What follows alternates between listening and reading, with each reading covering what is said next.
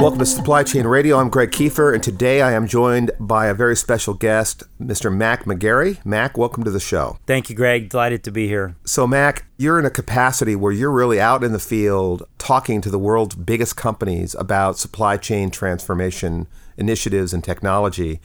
And I think you can provide our audience with some really interesting insights of what's being talked about in the boardrooms at these companies about this stuff, right? So if there was one or two big key themes that you've been taking away over the last several months, what are they? What's changing out there? Yeah, Greg, if I look at some themes and commonality among the last 8 meetings I've had with the C-suite at very large global enterprises, I'm surprised to see and delighted to see a real change in the view towards cloud.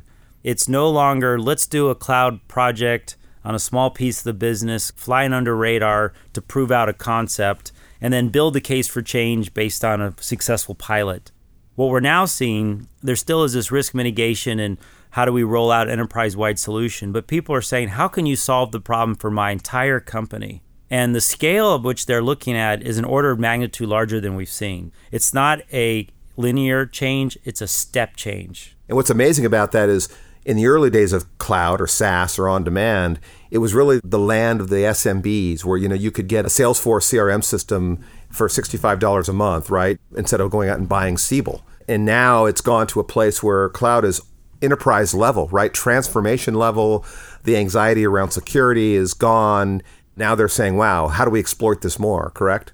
Yeah, we think of it as very different than maybe it was 10 years ago or even more recently, where it was about cost, IT economics, or about simplicity. How can we do it with easier to implement, less onerous IT challenges, and make it simpler?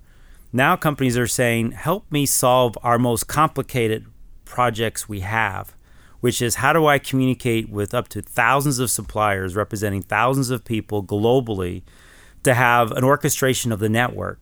And 2 things. 1, to be able to see what's happening, the visibility of what's actually happening real time based on events, transactions, change orders, variability in supply and demand.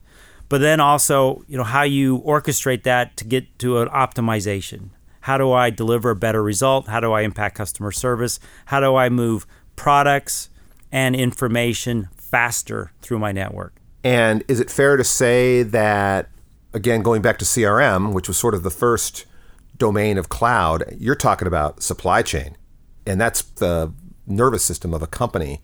And the fact that these companies are now approaching that zone of the business with cloud screams that cloud is mainstream. This is where it's going, and you're doing things because of cloud that you maybe couldn't do with software, ERP and TMS software. I agree with your assessment. I wouldn't say it's mainstream. I would still say there's a huge amount of education involved, and our best customers are innovators, because they're prepared to challenge the status quo and think about it differently.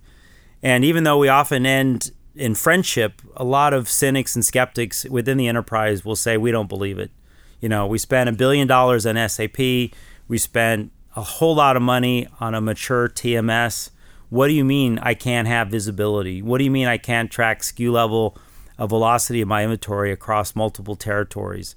So there still is a formidable barrier where people have a strong vested interest in what's come before.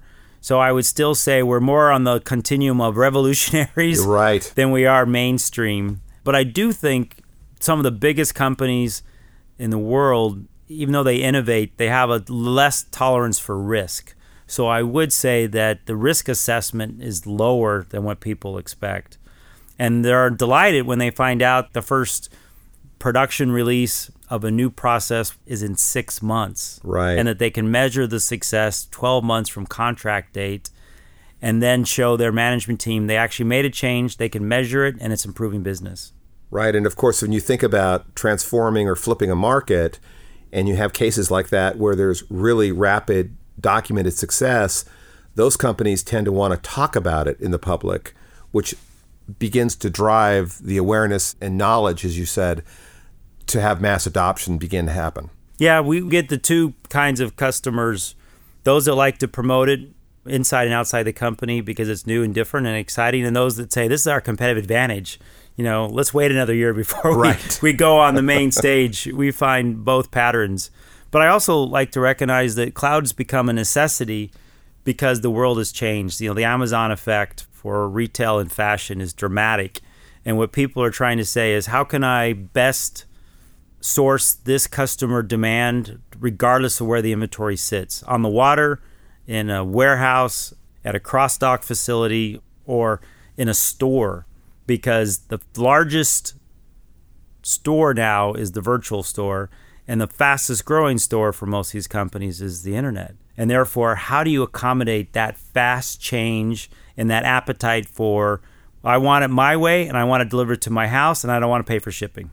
Right. And from a technology standpoint, you really can't do that if you're going to hardwire an ERP software system and spend 5 years making something go. I was in Europe last week with one of the world's biggest retailers, fashion and retail company.